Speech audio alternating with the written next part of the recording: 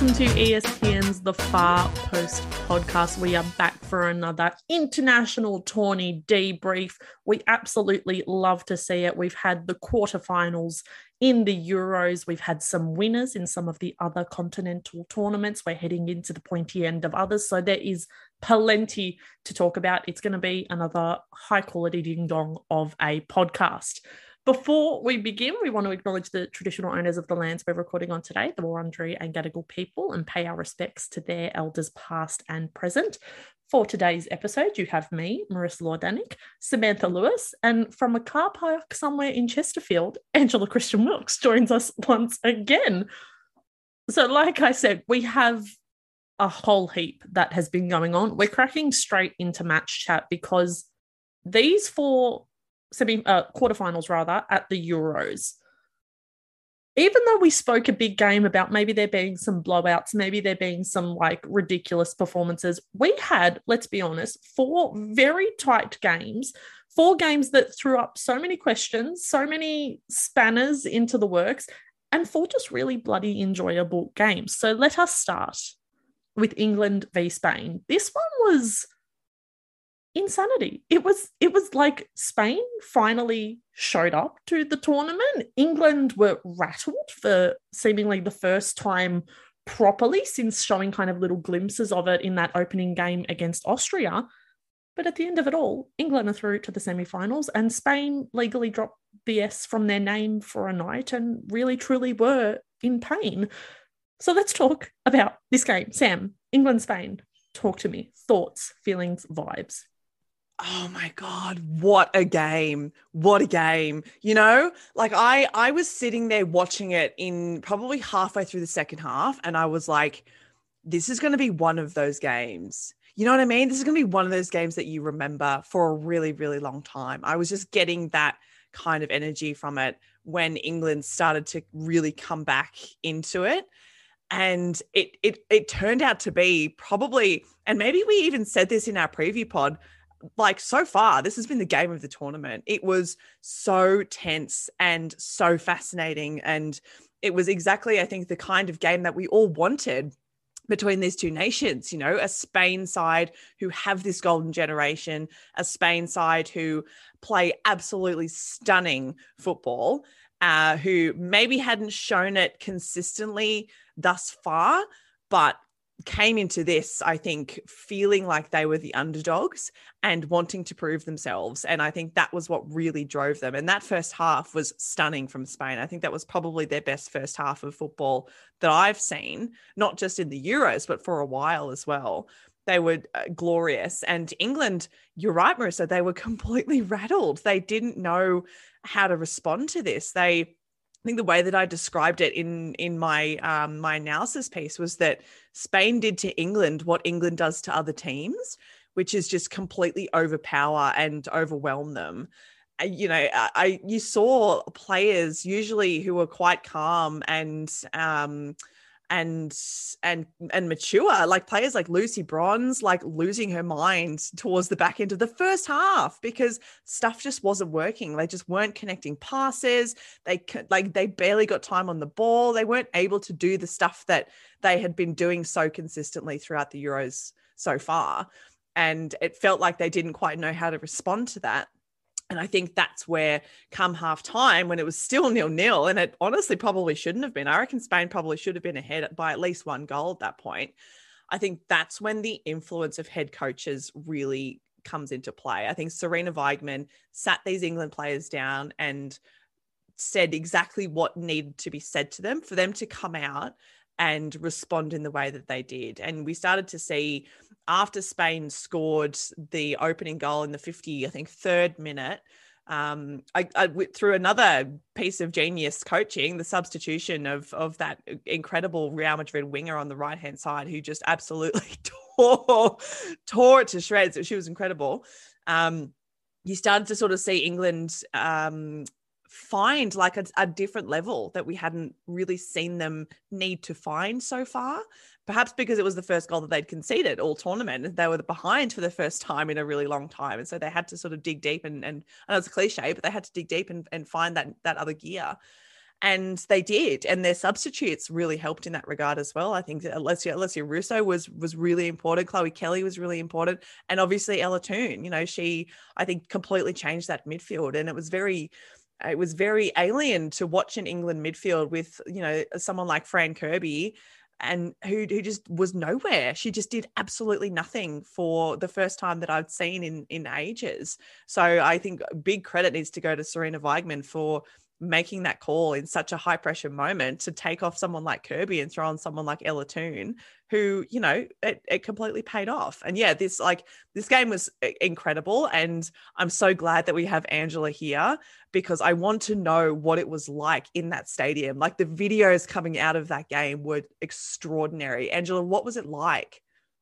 Well, I can't really speak to what it was like before the game because I got there just on kickoff. I was at the beach having beers. What can I say? All right. My game day prep was on point. I've changed my mind about Brighton Beach. I quite like the pebbles because you don't feel dirty afterwards. And it does not smell like weed, like Nice Beach. So that's a bonus, you know, it's a bonus. Enough about me, about the game. So that first goal from Spain, so awkward. Just like, because it was about I would say 90% of the stadium was either England fans or people who were just like, well, I can't cheer for Spain right now. And so the goal went in, and it kind of was like, was that a goal? Like, did that happen? Because there was so little, you know, noise in response to it, but you could see Spain running over to their little corner to celebrate.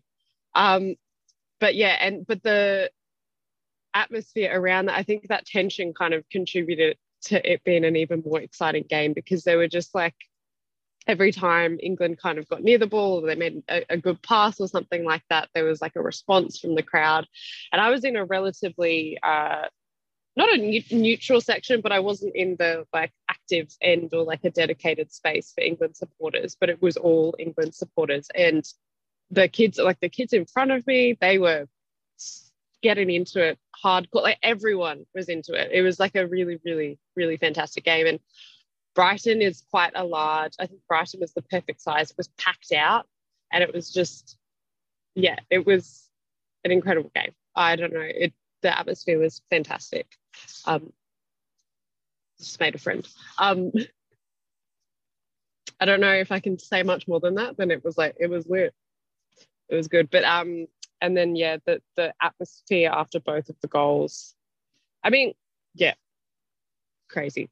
I think it was better in a lot of ways than the opening game. You know what I mean? Because there was so much more on the line, even though the opening game was so much noisier in terms of horns. There was a lot of horns at the opening game. But yeah, this was great. And I'm trying to think if there was anything else special to comment on in terms of. It was just good. Also, I will say the training top, the fluoro. No, not the training top. The away kit, the bright England away kit, looks real nice when it's like dotted through the crowd. I quite like that. I thought that was a good choice from whoever decides what colour the kits are, as opposed to the Netherlands where it looked like shit in the crowd. Have I said that yet? Yeah, probably. Would you not have said it in your little roundup of the home kits over on our TikTok and Instagram at the Far Post Pod? Yes, I did. But my take that the Netherlands kit this year, the fluoro one, was too bright against the orange, whereas the bright red, scarlet colour of the England kit against the other kind of tones is very nice. That's what I loved it. But yeah, it's just, yeah, good game. Good game. I did kind of, I will admit, if this had been any other team, I would have been rooting for Spain, but I simply couldn't go for Spain in the circumstances. I went to the game with a friend, and I think that she would have left me in Fulmer. Oh yeah, after the game I got lost again, tried to take a shortcut. Turns out it wasn't a shortcut. It was just like a loop around the bush, the England equivalent of the bush, the thicket. It was just a very scenic tour of the thicket. Anyway. I can't. I can't. I can't. We will get like to the Netherlands and being shit, looking shit later, but we'll stick with England, Spain just for a little bit longer. I feel like, and there were some really excellent pieces on espn.com.au. There was one, I'm pretty sure it's from friend of the pod, Kathleen, about how important Alessia Russo and Ella Toon had been as those game changers, those super subs in the group stage, and whether there was a case to be made for them to actually start. They didn't. Serena Weigmann's very steadfast in her kind of starting 11 sort of decisions. But as you kind of mentioned, Sam, the literal game changers in this case were Toon, Russo, and Chloe Kelly when they come on. So there was a really interesting piece on espn.com.au. Talking too fast. There was also then another piece, obviously, just there's a lot of excitement out of all the kind of England media, the English media, about what could be, what could happen, blah, blah, blah, coming home. You know the shtick.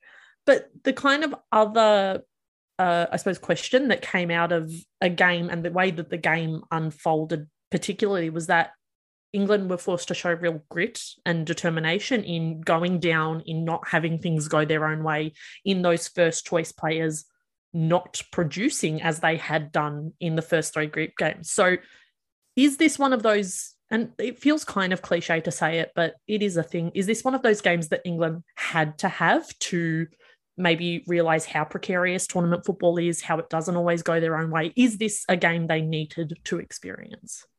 Yes, I think absolutely. Because once you get to the pointy end of tournaments like this, you're going to come up against teams like what England are going to be coming up against in the semi-final in Sweden, where it's almost like glancing into a mirror. It's a mirror version of themselves. And you need to go through moments like this in order to figure out what your limitations are in those moments, so that you can therefore prepare to confront them again later on. So I think that was a really key part of this for England in a technical sense, in like when they don't have the ball and what they look like when they don't have the ball, because for the last 10 months under Weigmann, they have not played a game where they haven't been the dominant team in possession. This is really the first time. And it was quite pronounced, particularly in the first half. And you could see that they were rattled by that because they hadn't had the kind of match experience to be able to really figure out how to control another team and the spaces in which they played with the ball, because they always had it. And so they could always determine space on their own accord. So that was really fascinating to watch unfold the various ways in which they tried to do that.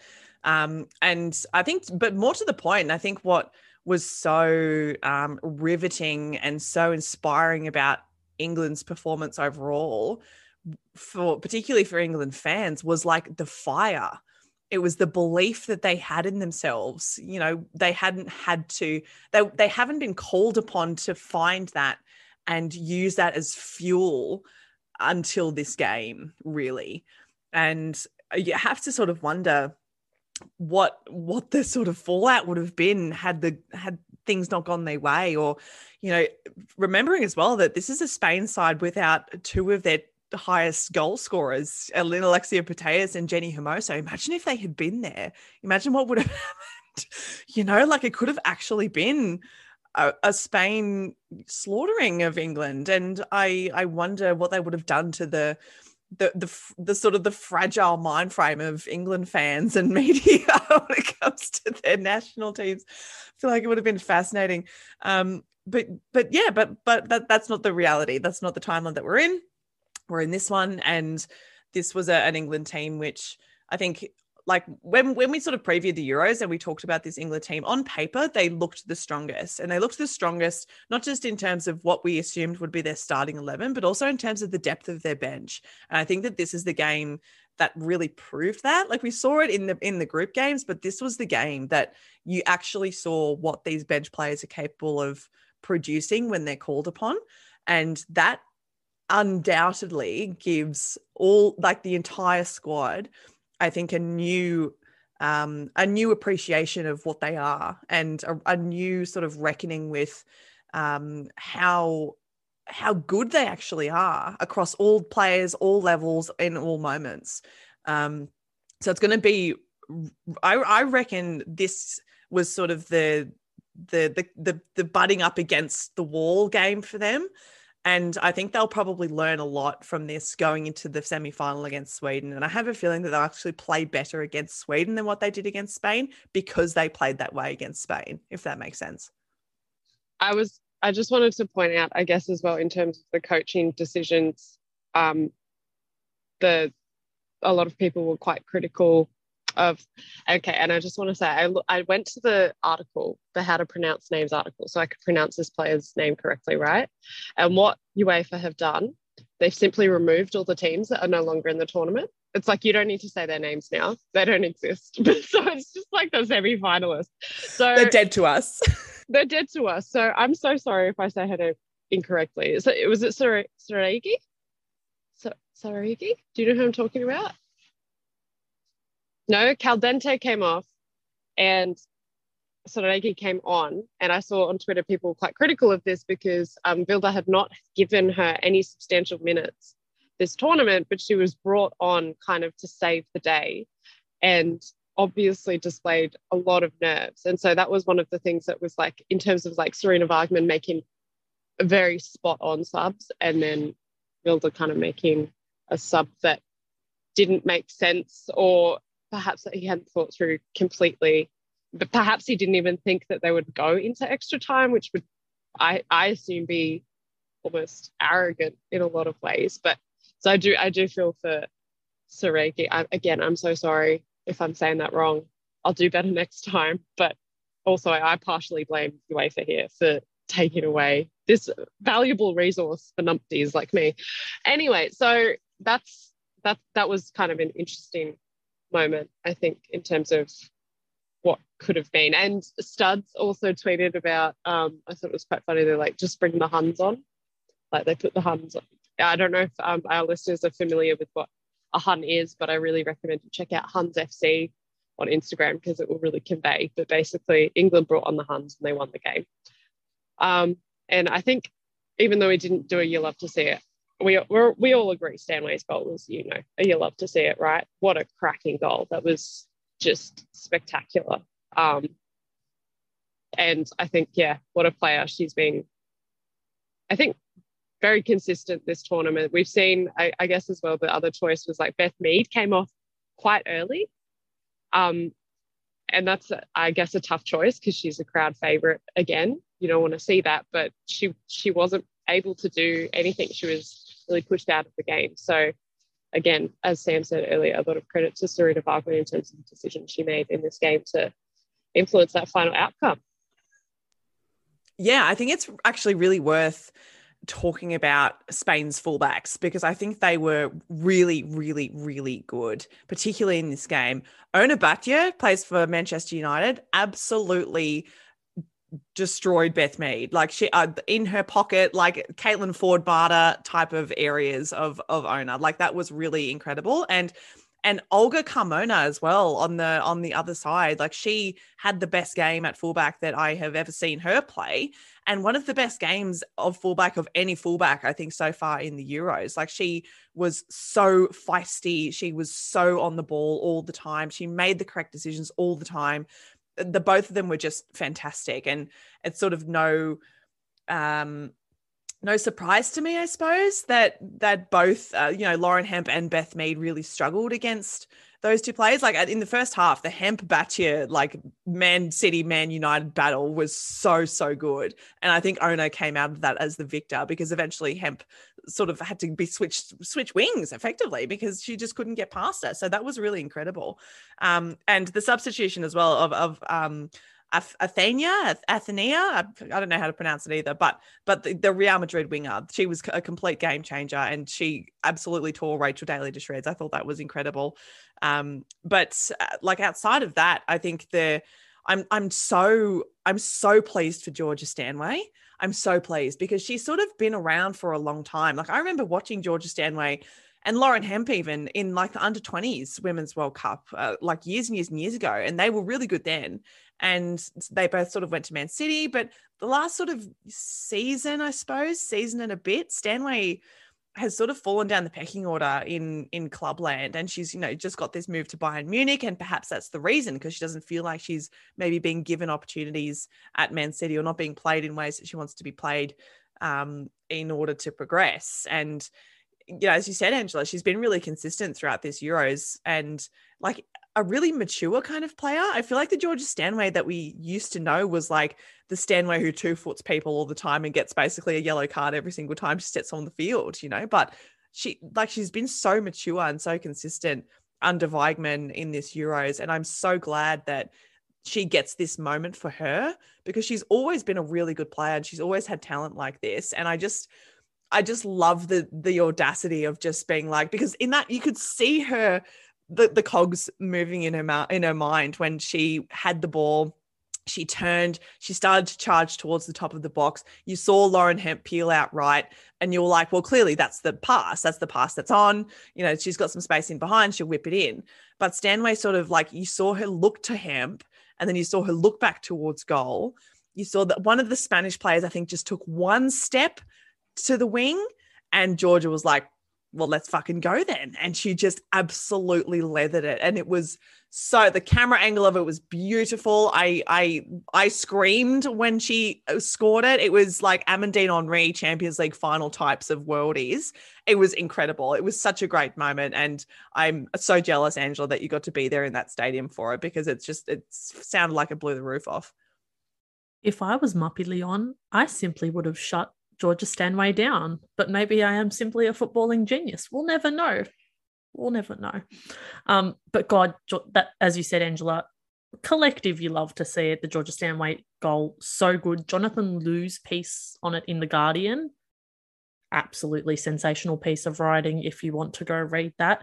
You also mentioned, Sam, there, Rachel Daly, talk about like just not having a good day at the office. Someone else who did not have a good day at the office, Austrian goalkeeper Manuela Zinsberger.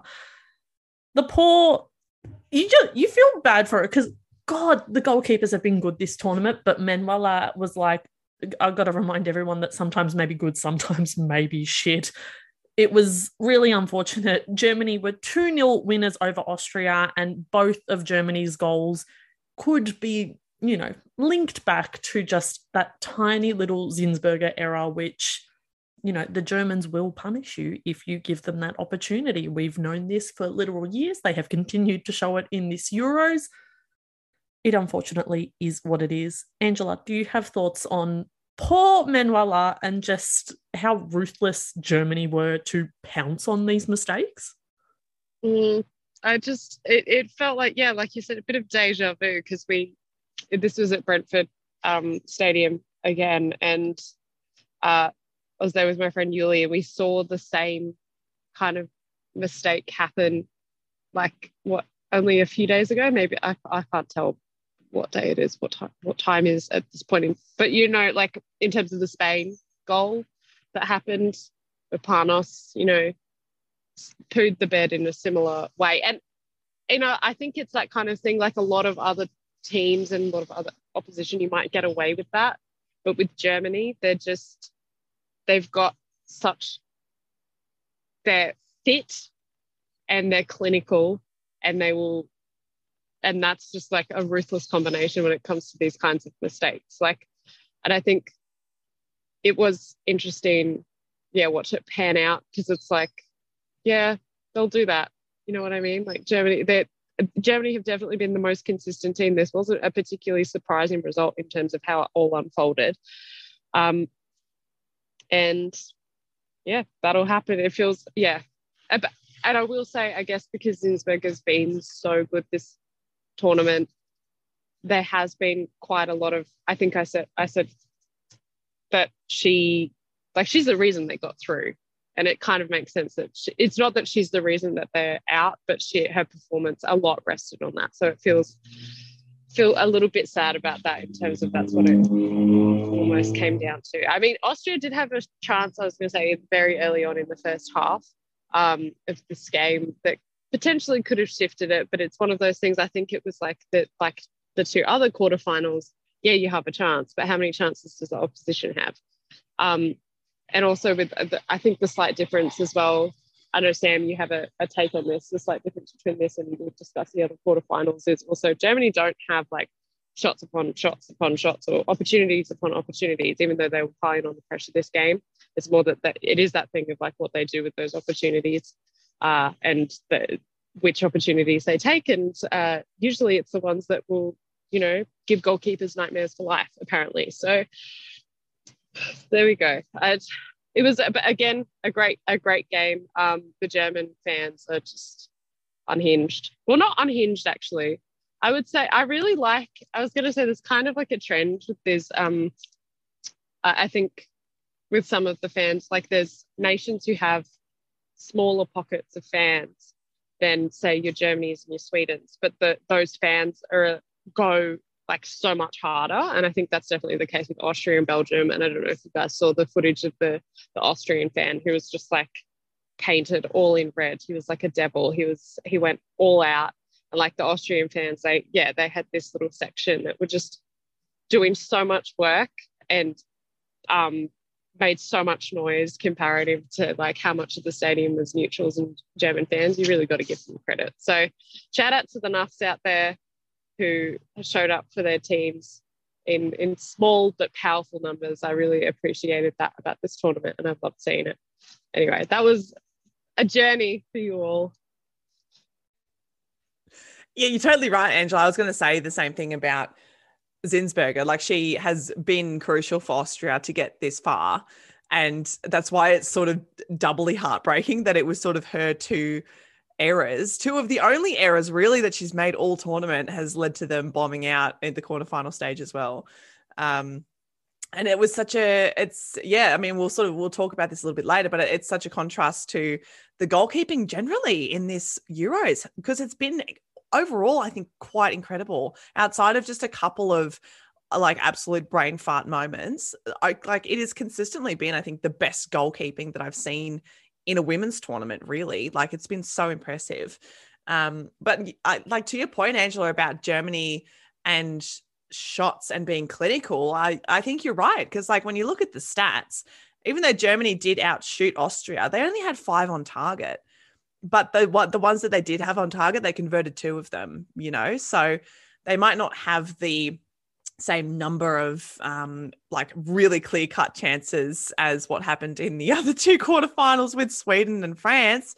But the ones that they did have, they capitalized on them to a greater extent than Sweden and France did. And we'll talk about that in a second. But yeah, it's sort of devastating to see Austria go. I thought that them and Belgium were sort of the 2 teams that we didn't really know a huge amount about. They were the 2 teams we didn't have many expectations of. Nor most people, I think, had very many expectations of them. But I thought that they were both so impressive. I was particularly impressed with Austria. I was impressed with how organized they were. I was impressed with how choreographed they were. They were really disciplined. They were really well set up. They really knew their strengths and they really played to them.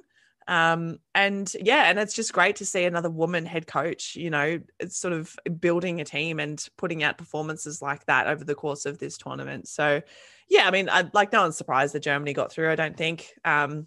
Sort of great to see Germany getting to the semifinals, considering lots of people sort of wrote them off, I think, before this tournament kicked off. So it's good to see them in performance mode, because it's a beautiful thing to watch, even though it is kind of terrifying. I just also want to brag about something real quick. So I went on friend of the pod. Does that make sense? Anyway, I was flaky and I went on a second pod last. Oh, Soren, just a few. What's happening? Hello? Did you guys hear that? Anyway, I haven't had my ADHD meds, guys. It's all over the place. I made a prediction on the 40-yard switch, my Wilbur and Jasper's pod. Anyway, the score line, and I got it almost 100% correct. The only thing that I didn't get correct was I said Pop was going to score with her head. So I said that Magul and Pop were going to score and that it was going to be 2-0. I'm a genius. And that's as far as it's gone. My Sweden-Belgium prediction, she's drastically wrong. So wrong. But, you know, I was manifesting. I said that at the time. I was manifesting a Belgian win. Anyway, maybe that's a good sign to move on before I burst into tears. This game, I'm glad you mentioned her.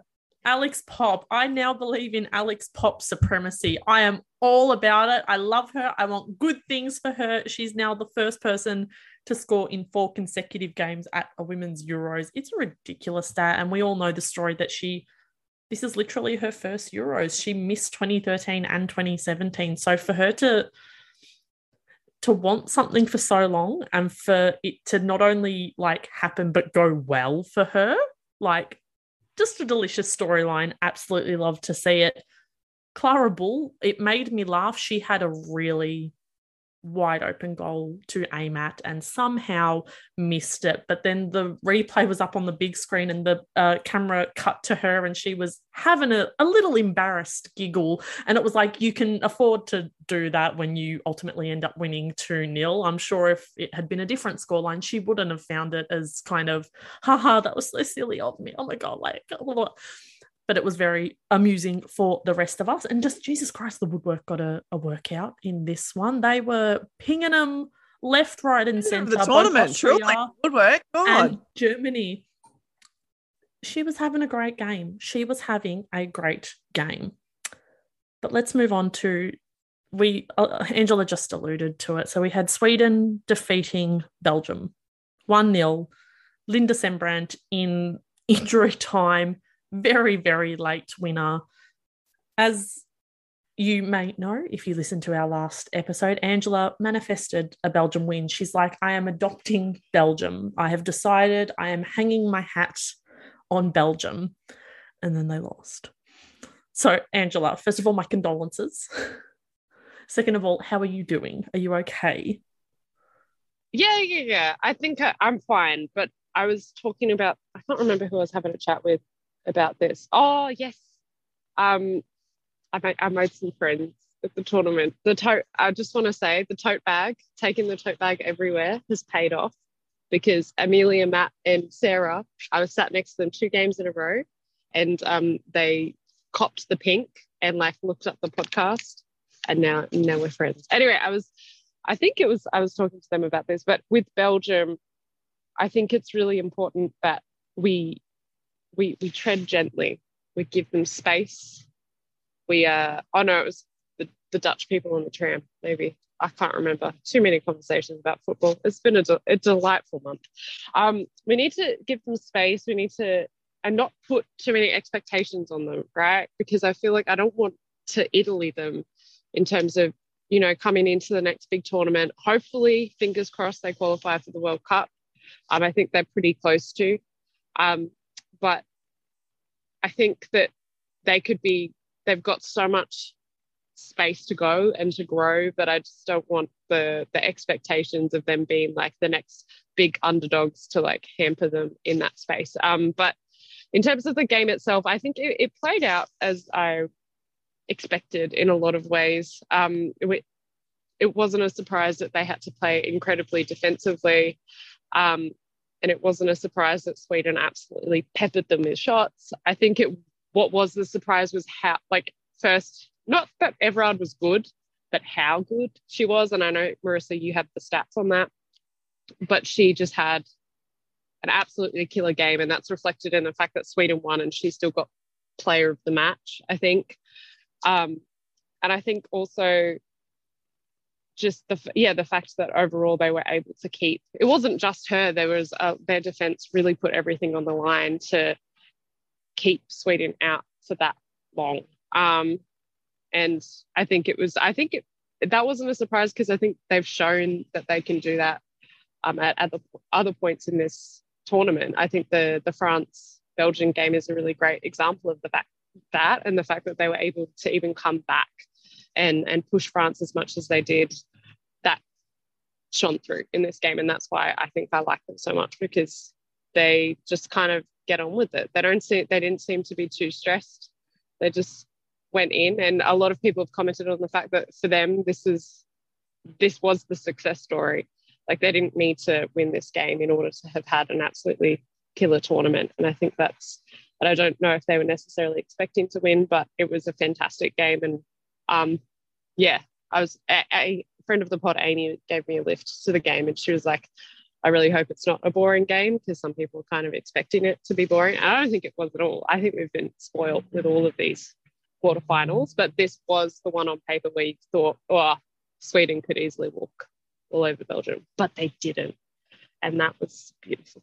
Anyway, oh, I'm sad. But anyway, like I said, and also the Belgian fans, they're another example of a small but powerful contingent who get very creative. The man in the chicken costume is just the tip of the iceberg when it comes to Belgium. They have some absolutely incredible nuffs in their midst.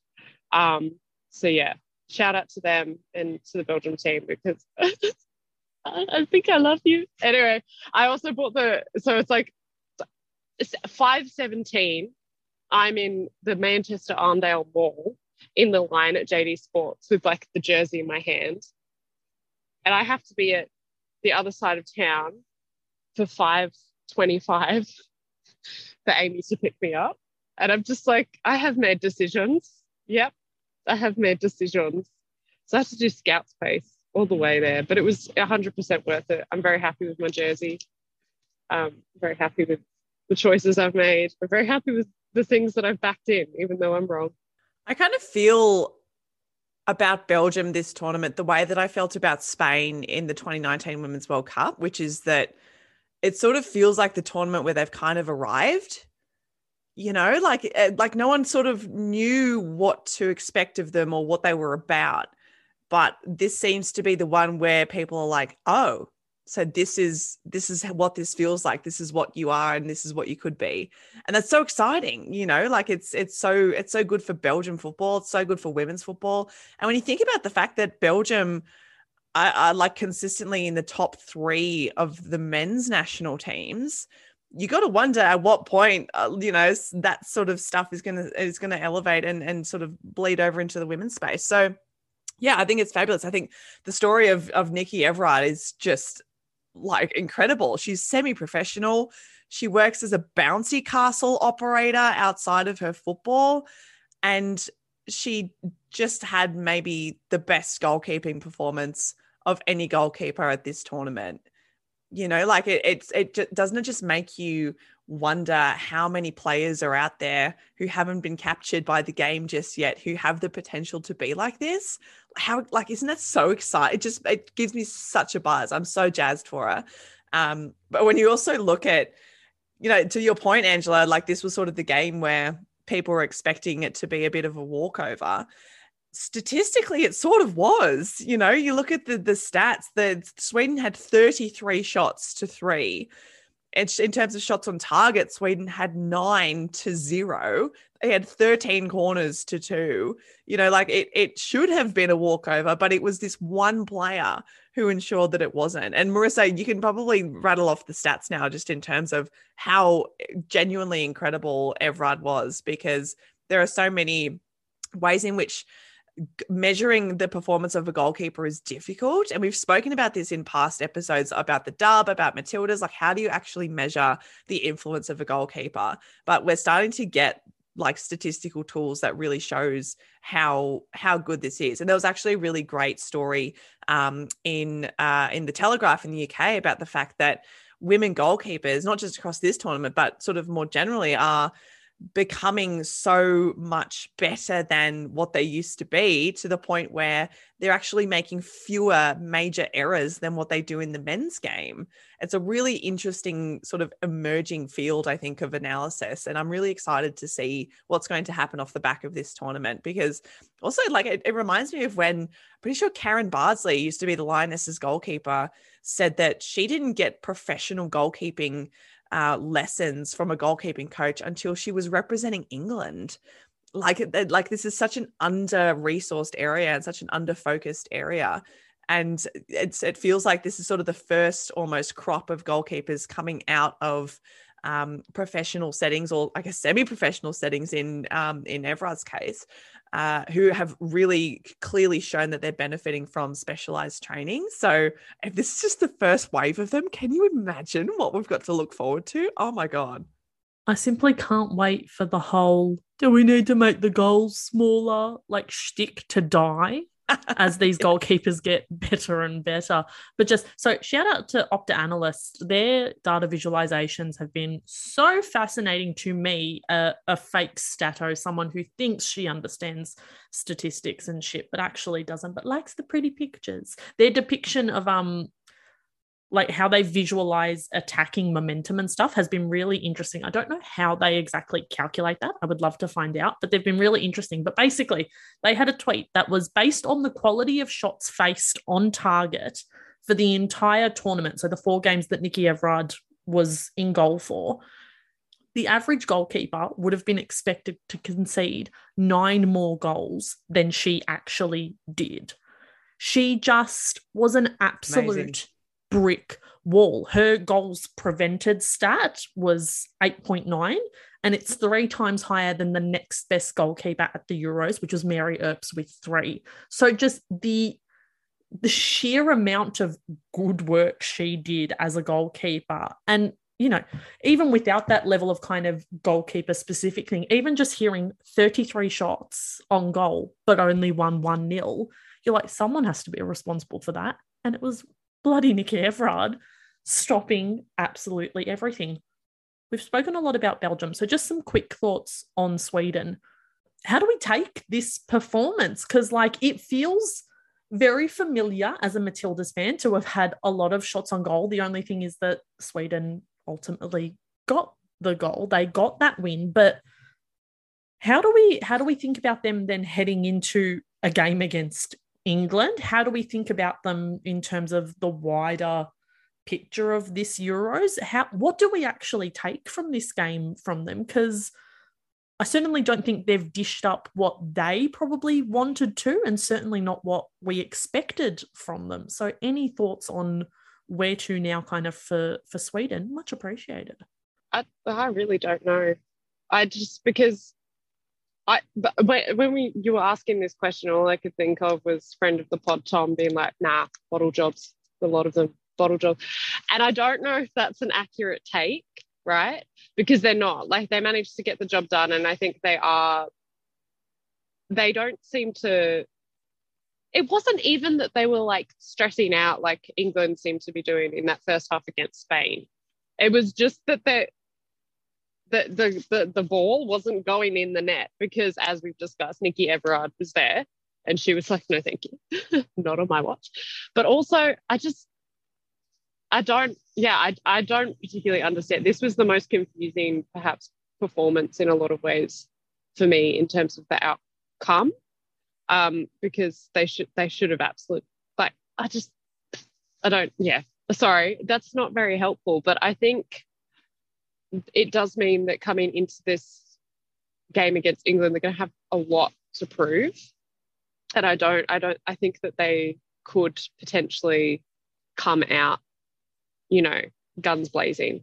And really, I have seen how England sort of set up against Spain and hope for the best that that's going to happen again and really try to rattle them. But I do think that Sweden have the kind of toolkit to be able to do that. It's not that they're lacking talent. It's not that they're lacking cohesion or anything like that. It's a mystery to me as to why they were bad this game, basically. Sam, do you have any answers? I mean, like, they weren't bad. This is the thing. They weren't bad. It's just that it was one of those games where they were coming up against a team who sat deep and defended largely for the most of the game, and they had a goalkeeper who just had the game of her life. You know, it happens sometimes. It just so happened that it was this moment, and like there were a good number of chances that Stina Blackstenius had where she, you know, any other day she buries them, type of thing. And like we've seen Matildas have that before, right? Like I remember the performance of Sam Kerr against South Korea, for example, in the Asian Cup. You know, any other day, she has 3 clear chances that she buries, and we don't have all the fallout that we had. Any other day, Blackstenius buries all of the chances that she's got, and we're not sitting here talking about what we're talking about. So that's what almost makes it less certain coming into the game against England, because we don't we don't know what, because both of these teams are so similar, and they've gone through such different things in the past game. You know, Sweden have had to find a way to break down a very defensive, very organized Belgium, and England have had to try and navigate the maze that is Spain.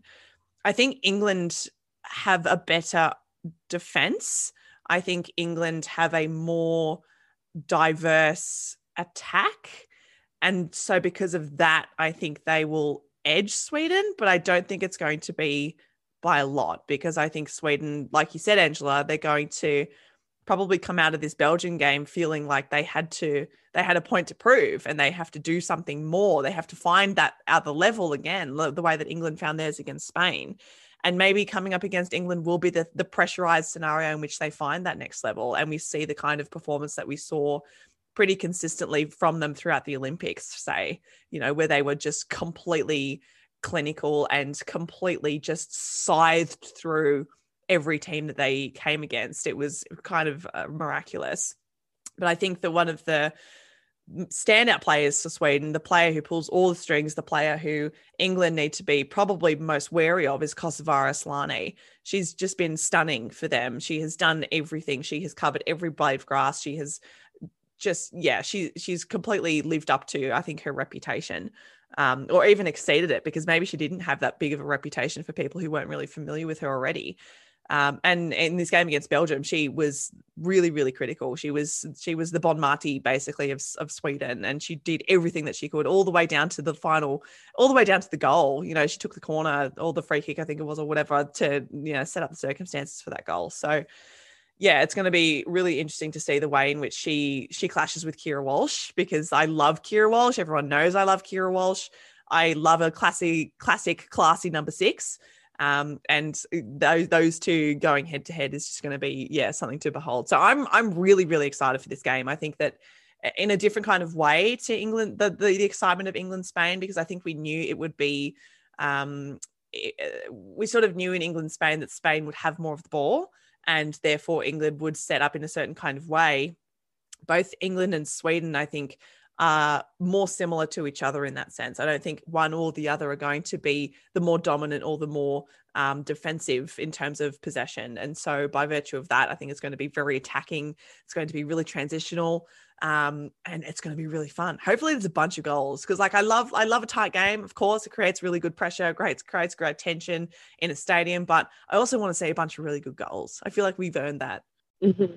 Also, do you reckon it's going to be a bit of crash bang? Because the England-Spain game towards the end there got quite gritty, maybe because of the high-pressure environment. But do you reckon there's going to be a bit of argy-bargy? Because I hope so. Oh, I hope so. I reckon if there's not a couple of goals that have been scored by like an hour, I reckon it's going to start to get pretty Georgia Stanway 1.0, you know. Just go clean them up and see what happens. I hope that not in any way that is dangerous. I'd like to see a bit of nip. I think that could be really fun, and it makes the atmosphere so much more exciting when people hate the ref as well. So, well, there's a balance there, right? I would describe it as a bit how you going. If it starts getting a bit how you going, then yes, that's what the people want. Anyway, there was one final quarterfinal. This one, I feel I wasn't 100% right, but I wasn't 100% wrong either. It was France winning 1-0 over the Netherlands. It was a Perissé penalty in extra time. We had to go the full 120 to find a winner.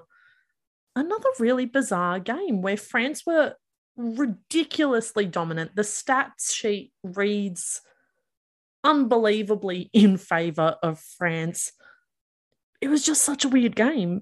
I literally have written on my notes here, it simply makes no sense, because it simply made no sense that France attacked that much and with that ferocity. And Angela, you pointed this out in the group chat. It almost feels like a little bit of a cop-out that they won via a penalty, considering everything that preceded the penalty. I'm so angry, right, about this game. I'm just like Sweden-Belgium sad. This game, I'm angry about a lot of things. I just first disclaimer: drank more beer at this game than I have at other games, so that potentially influenced what I saw, how I saw it, how I responded to it in the moment. If you saw me screaming at the selection for player of the match, no, you did not. That was someone else. But I thought it was incorrect. I thought anyway. Not that Basha had a bad game or anything like that. No disrespect to her. I'm sure she's great, whatever. But that's the issue. Okay, France were great. They played sexy, right? But they didn't.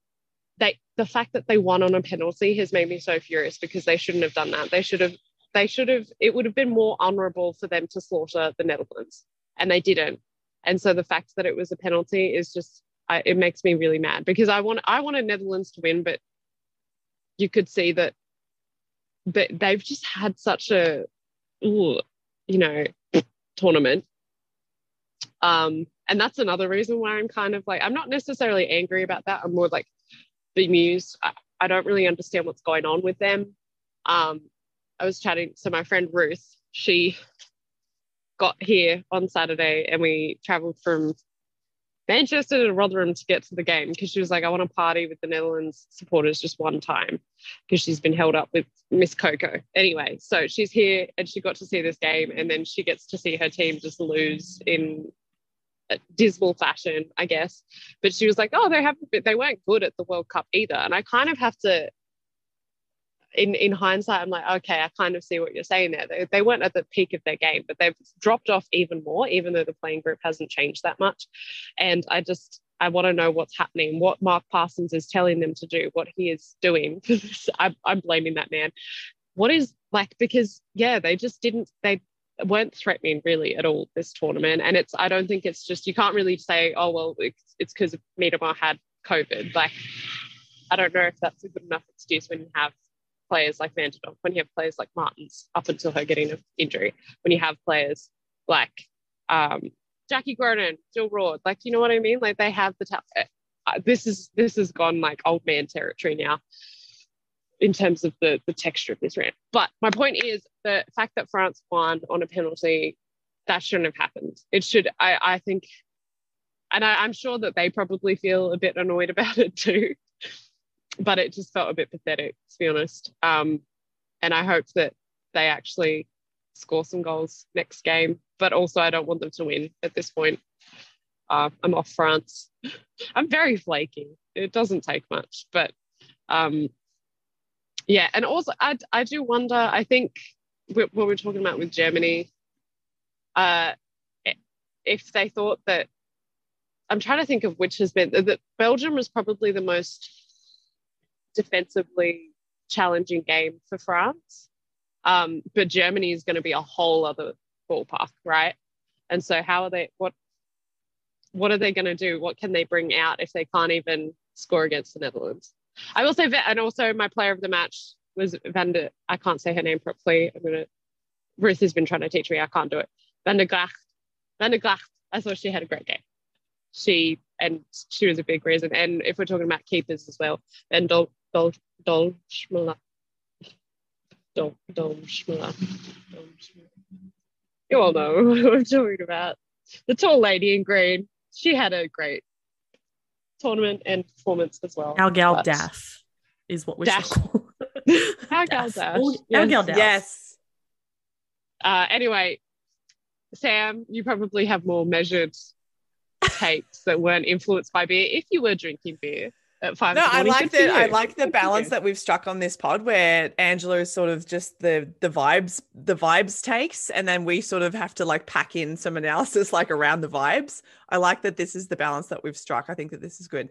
The goalkeeper I thought was sensational. There were a number of saves that she made, particularly towards the end of the game. There were 2 Wendy Renard headers, particularly the second one where she just launched her, like you could see from the camera angle that Renard's header from a corner was going straight into the top pocket, but the goalkeeper she just came from nowhere. She sprung from nowhere and somehow got her fingers to it and tipped it around the side of the post. It was just incredible.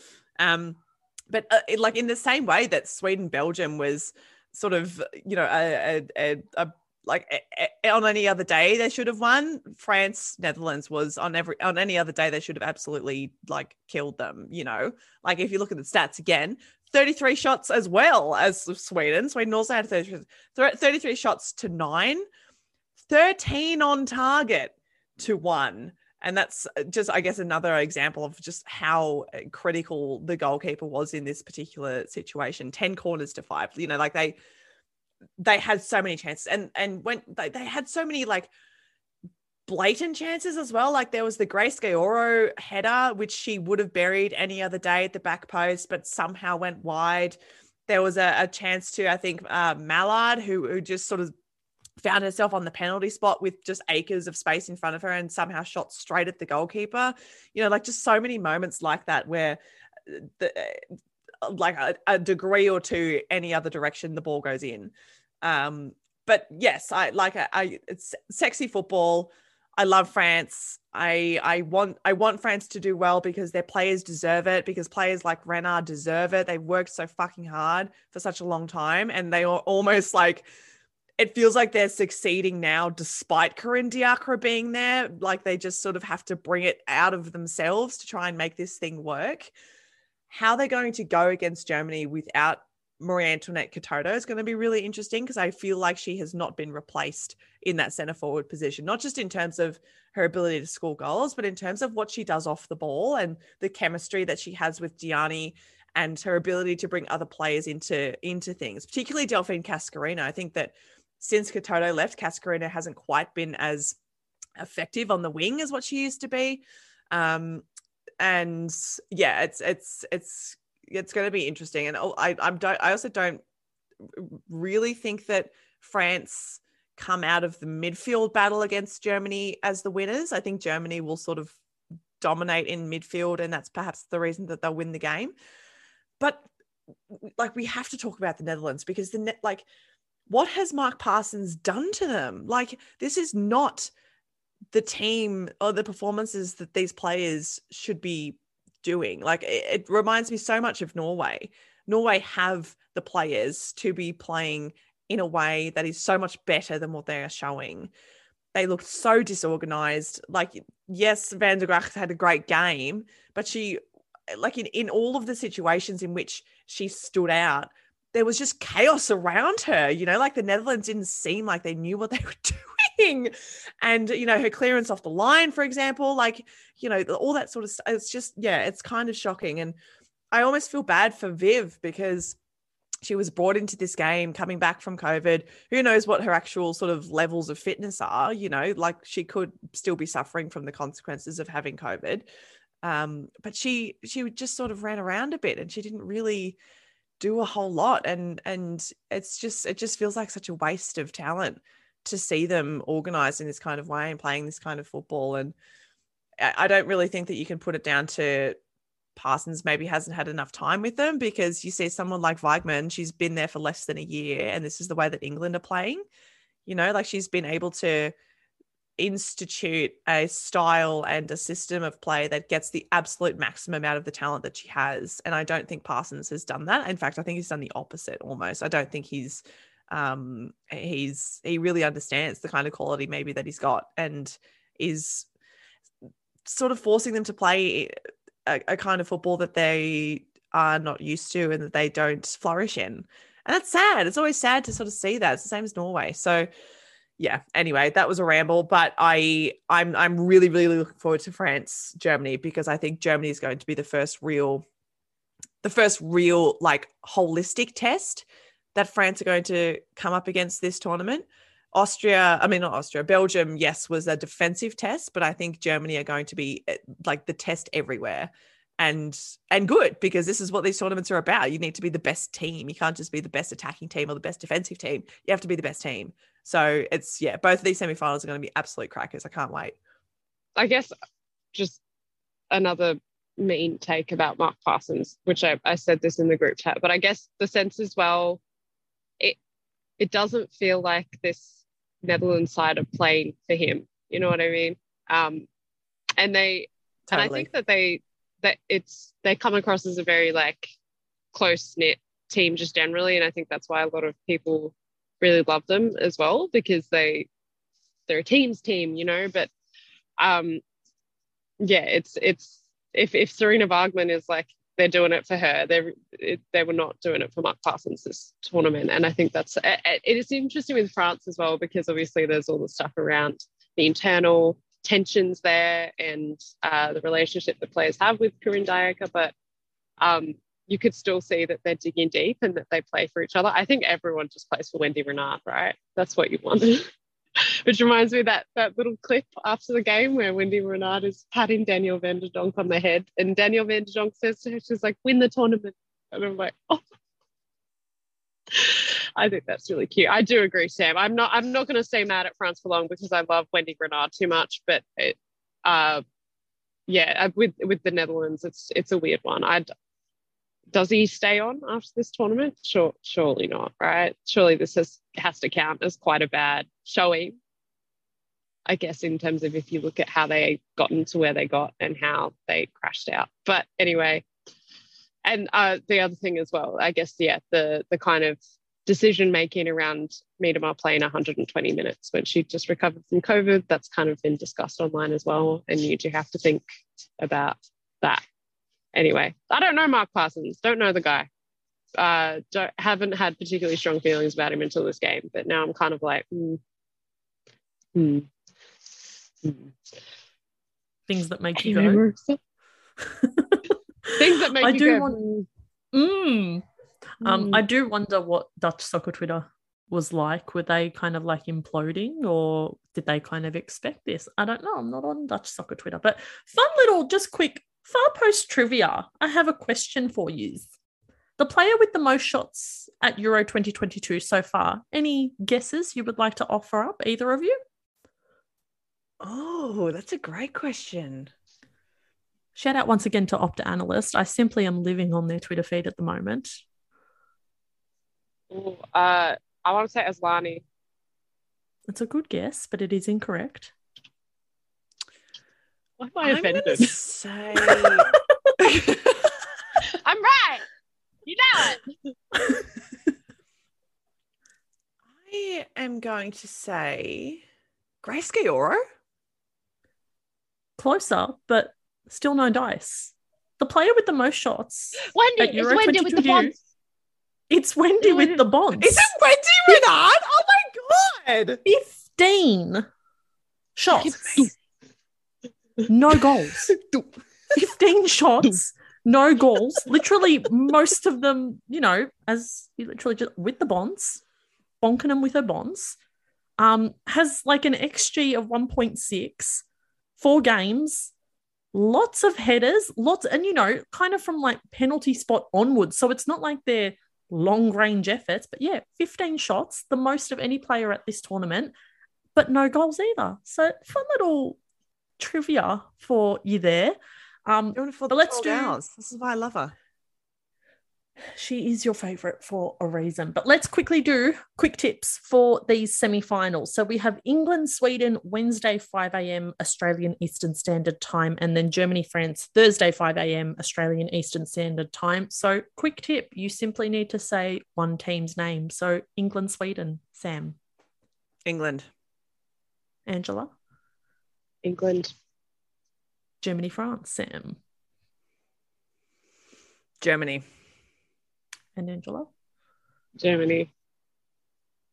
I also think but this is like I said this is not a last time and I didn't go that way. This was what happens with me.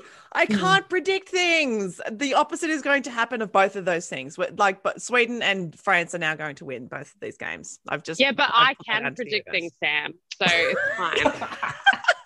So we like cancel each other out. We like that scene from Avengers where it's like the Captain America's shield and Thor's hammer, and it just like clangs together and it just creates like a black hole. That's what we are. Yep, that's what's going to happen. The Euros actually, it's all going to fall into the ground. The games aren't actually going to happen now. We've cancelled the Euros. I'm sorry. We've cancelled the Euros. Too powerful we are. We've cancelled the goddamn Euros. Who boy, wow we. So, as I said at the top of the show, there are other international tournaments going on. So, we'll just do quick wrap because, as I've said repeatedly, the Euros are really the only ones we can watch with any sort of, ease. But we had a winner at the Women's African Cup of Nations. So, it's a huge congrats to South Africa. First time winners, truly unbelievable. They have come second 5 times, including most recently in 2018, which was the last WAFCON that was held because 2020 was cancelled due to the Roni. So a huge deal for South Africa, for South African women's football. They were so excited. As we've said previously, the tournament's being hosted in Morocco. South Africa defeated Morocco 2-1, but the crowd, oh my God, they were going off. It looked like such a great atmosphere. I know a lot of those people, or almost all of those people, would be disappointed that Morocco didn't get up in the end, but huge congrats to South Africa and huge congrats to Morocco because we will be seeing them next year at the World Cup. So it is very, very exciting for both of those teams. We're getting into the pointy end of both the Copa America and the OFC Women's Nations Cup. Chile has finished 5th, so they will be heading to the Intercontinental Playoff Tournament in New Zealand next year. Not a great tournament from them. I think we all kind of assume that they're right up there in terms of South American nations, but they were not delivering at the moment. So we'll have to see if they can find a way to Australia and New Zealand through that Intercontinental Playoff Tournament. We have 2 semi-finals coming up, Colombia v Argentina tomorrow and then Brazil-Paraguay on Wednesday. So Brazil are looking the goods as they usually do. They are the most dominant team in South America. And then the OFC Women's Nations Cup, I was saying to Sam pre-record, first and foremost, I want to give commiserations to Vanuatu. There were only 9 teams at the OFC Women's Nations Cup, and it was a quarterfinal. So a quarterfinal needs 8 teams. So of the 9 teams at the OFC Women's Nations Cup, only one of them was not going to make it to a quarterfinal, and that was Vanuatu. So pour one out for our Vanuatu friends who were the only side to not make it to the quarterfinals. But we've got semi-finals in that competition. It's Samoa taking on Papua New Guinea and Fiji hosting the Solomon Islands. So we're going to have a new winner in that tournament because New Zealand have not taken part in it, which means we will have a new champion in that tournament as we did in WAFCON. So very exciting. Another bit of fun trivia, because apparently I'm really missing trivia right now. Only 3 teams have ever won the OFC Women's Nations Cup. New Zealand, Australia. Any guesses for the third one? It's not who you think, because I was certainly surprised. I feel like I need to get some thinking music in here because I've been asking you guys too many trivia questions. It's a really good question. Why does Chinese Taipei come out of my brain? That's Samantha nothing, Lewis. Samantha Lewis. No. You've only gone and done it. Chinese Taipei, Taiwan. Taiwan used to be a member of the OFC. So they have won the OFC Women's Nations Cup. So there's a fun little trivia fact for you once again. Gosh. Amazing. Truly. Like I said, I looked at the Wikipedia page and I was like, well, haven't I learnt something today? But as we said, those tournaments will obviously once again have Women's World Cup ramifications. So as we get closer and closer to finals, we can talk about what's happening for 2023 for that Intercontinental Playoff Tournament as well. There's lots to look forward to. But that is enough from us for this episode. We will hopefully be back to review the semi-finals and then have another episode post Euros final to wrap everything up and just have another high quality ding dong of a podcast. Thank you all so much for tuning in. Remember, you can find us on espn.com.au and the ESPN app. I've said it before, I'll say it again. Friends of the pod, Sophie Lawson and Kathleen McNamee, are producing some absolutely cracking pieces on the ground. So definitely check them out if you want to read some Euros takes as well as listening to some Euros takes from us. We're on all the podcasty platforms, your Spotifys, your Apples, your Googles, wherever you listen to them. You can follow us, subscribe, leave a review if you like what we're doing. Angela is still doing all the things on social media, so follow us at the Far Post Pod to keep up with everything that she is getting up to. But until next time, Slayers!